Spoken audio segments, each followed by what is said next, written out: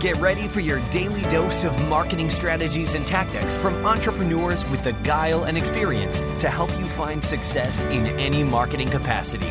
You're listening to Marketing School with your instructors, Neil Patel and Eric Siu. All right, Marketing School listeners, have a special message from our sponsor, DreamHost. If you want to rank higher on Google, you want to make sure your website loads super fast. Check out DreamHost. Not only is their solution super affordable, it'll make your website load faster, and they have amazing tools and support for your business to ensure that you grow and succeed. Welcome to another episode of Marketing School. I'm Eric Siu. And I'm Neil Patel. And today we're going to talk about how much you should spend on marketing when you're first starting off. So this is something we've talked about a little bit, at least in terms of budget when you're starting out. But a lot of people, when they're starting out, they're going to come up with the arbitrary number of saying, let's spend $5,000. And if it doesn't work, well, then, that initiative doesn't work. So Neil, what are your thoughts around starting out with spending? Internally, you guys have to come up with a budget that you're comfortable with when it comes to experimentation. Not only should you have some sort of budget to, let's say, hire someone who's in charge of marketing, assuming you yourself don't want to do it. If you want to do it, then you don't need to spend any money on a person. But once you have that part figured out, what you need to do is figure out, all right, we're going to give a run at this. How much are we willing to spend each month on experiments? And the reason I say experiments is marketing should be a cash flow positive endeavor. Sure, some channels aren't as positive as others, and that's okay.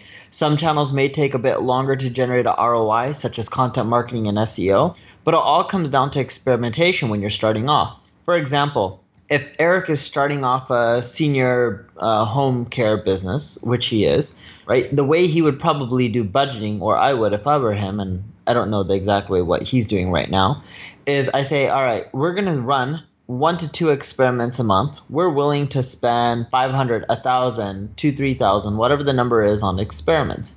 And you would keep doing that each month until some of the experiments start paying off. In essence, once you have a channel that you think has legs and that can start working, that's when you stop experimenting and you double down on that channel and you scale it up as long as it's profitable or you think it will be profitable for the long haul. And the reason I say think is some companies have, let's say, a 3-year LTV, which you may not know when you're starting off. But if you know a company pays you for at least a year because you have a year contract and it may cost you a month or two to acquire the company, that's fine, right? Even if you're negative for the first month or two.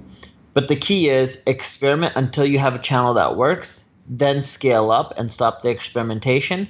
Once that channel is capped out, that's when you start the experimentation again, the process, right?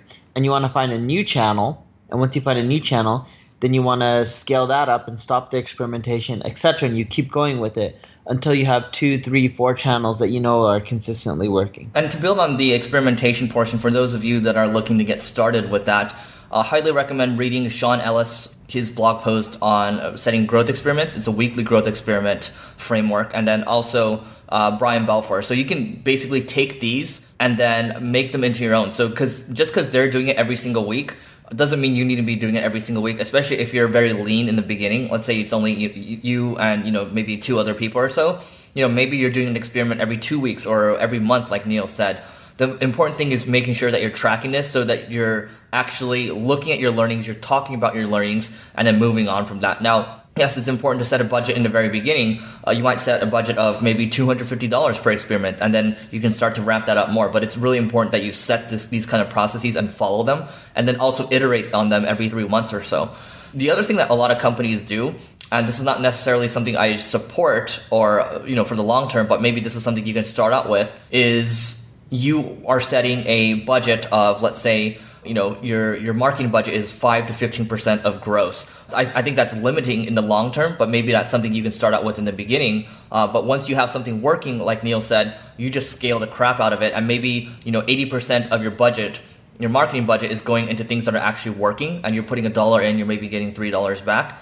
And then the other 20% you're spending on experiments. You're constantly experimenting. You understand that, perhaps it's 1 out of, 15 or 1 out of every 20 experiments are actually going to pay off for you in the long run. That's what you have to look at. You have to look at this whole thing and your company at the same time as an entire experiment. So that's my feedback on that. I don't think there's a lot more for me to add around this. Neil, you have any other thoughts? No, you pretty much covered it all. Okay, great. So yeah, check out, I'd recommend checking out this blog post. It's Brian Balfour. So it's BALFOUR. Sean Ellis. That's Sean. That's SEAN. And that's ELLIS. And then, check out his product too. It's Growth Hackers Projects, but you can just use a simple tool like Trello to get started. So that's it for today's episode of Marketing School. We'll see you tomorrow. This session of Marketing School has come to a close. Be sure to subscribe for more daily marketing strategies and tactics to help you find the success you've always dreamed of. And don't forget to rate and review so we can continue to bring you the best daily content possible. We'll see you in class tomorrow, right here on Marketing School.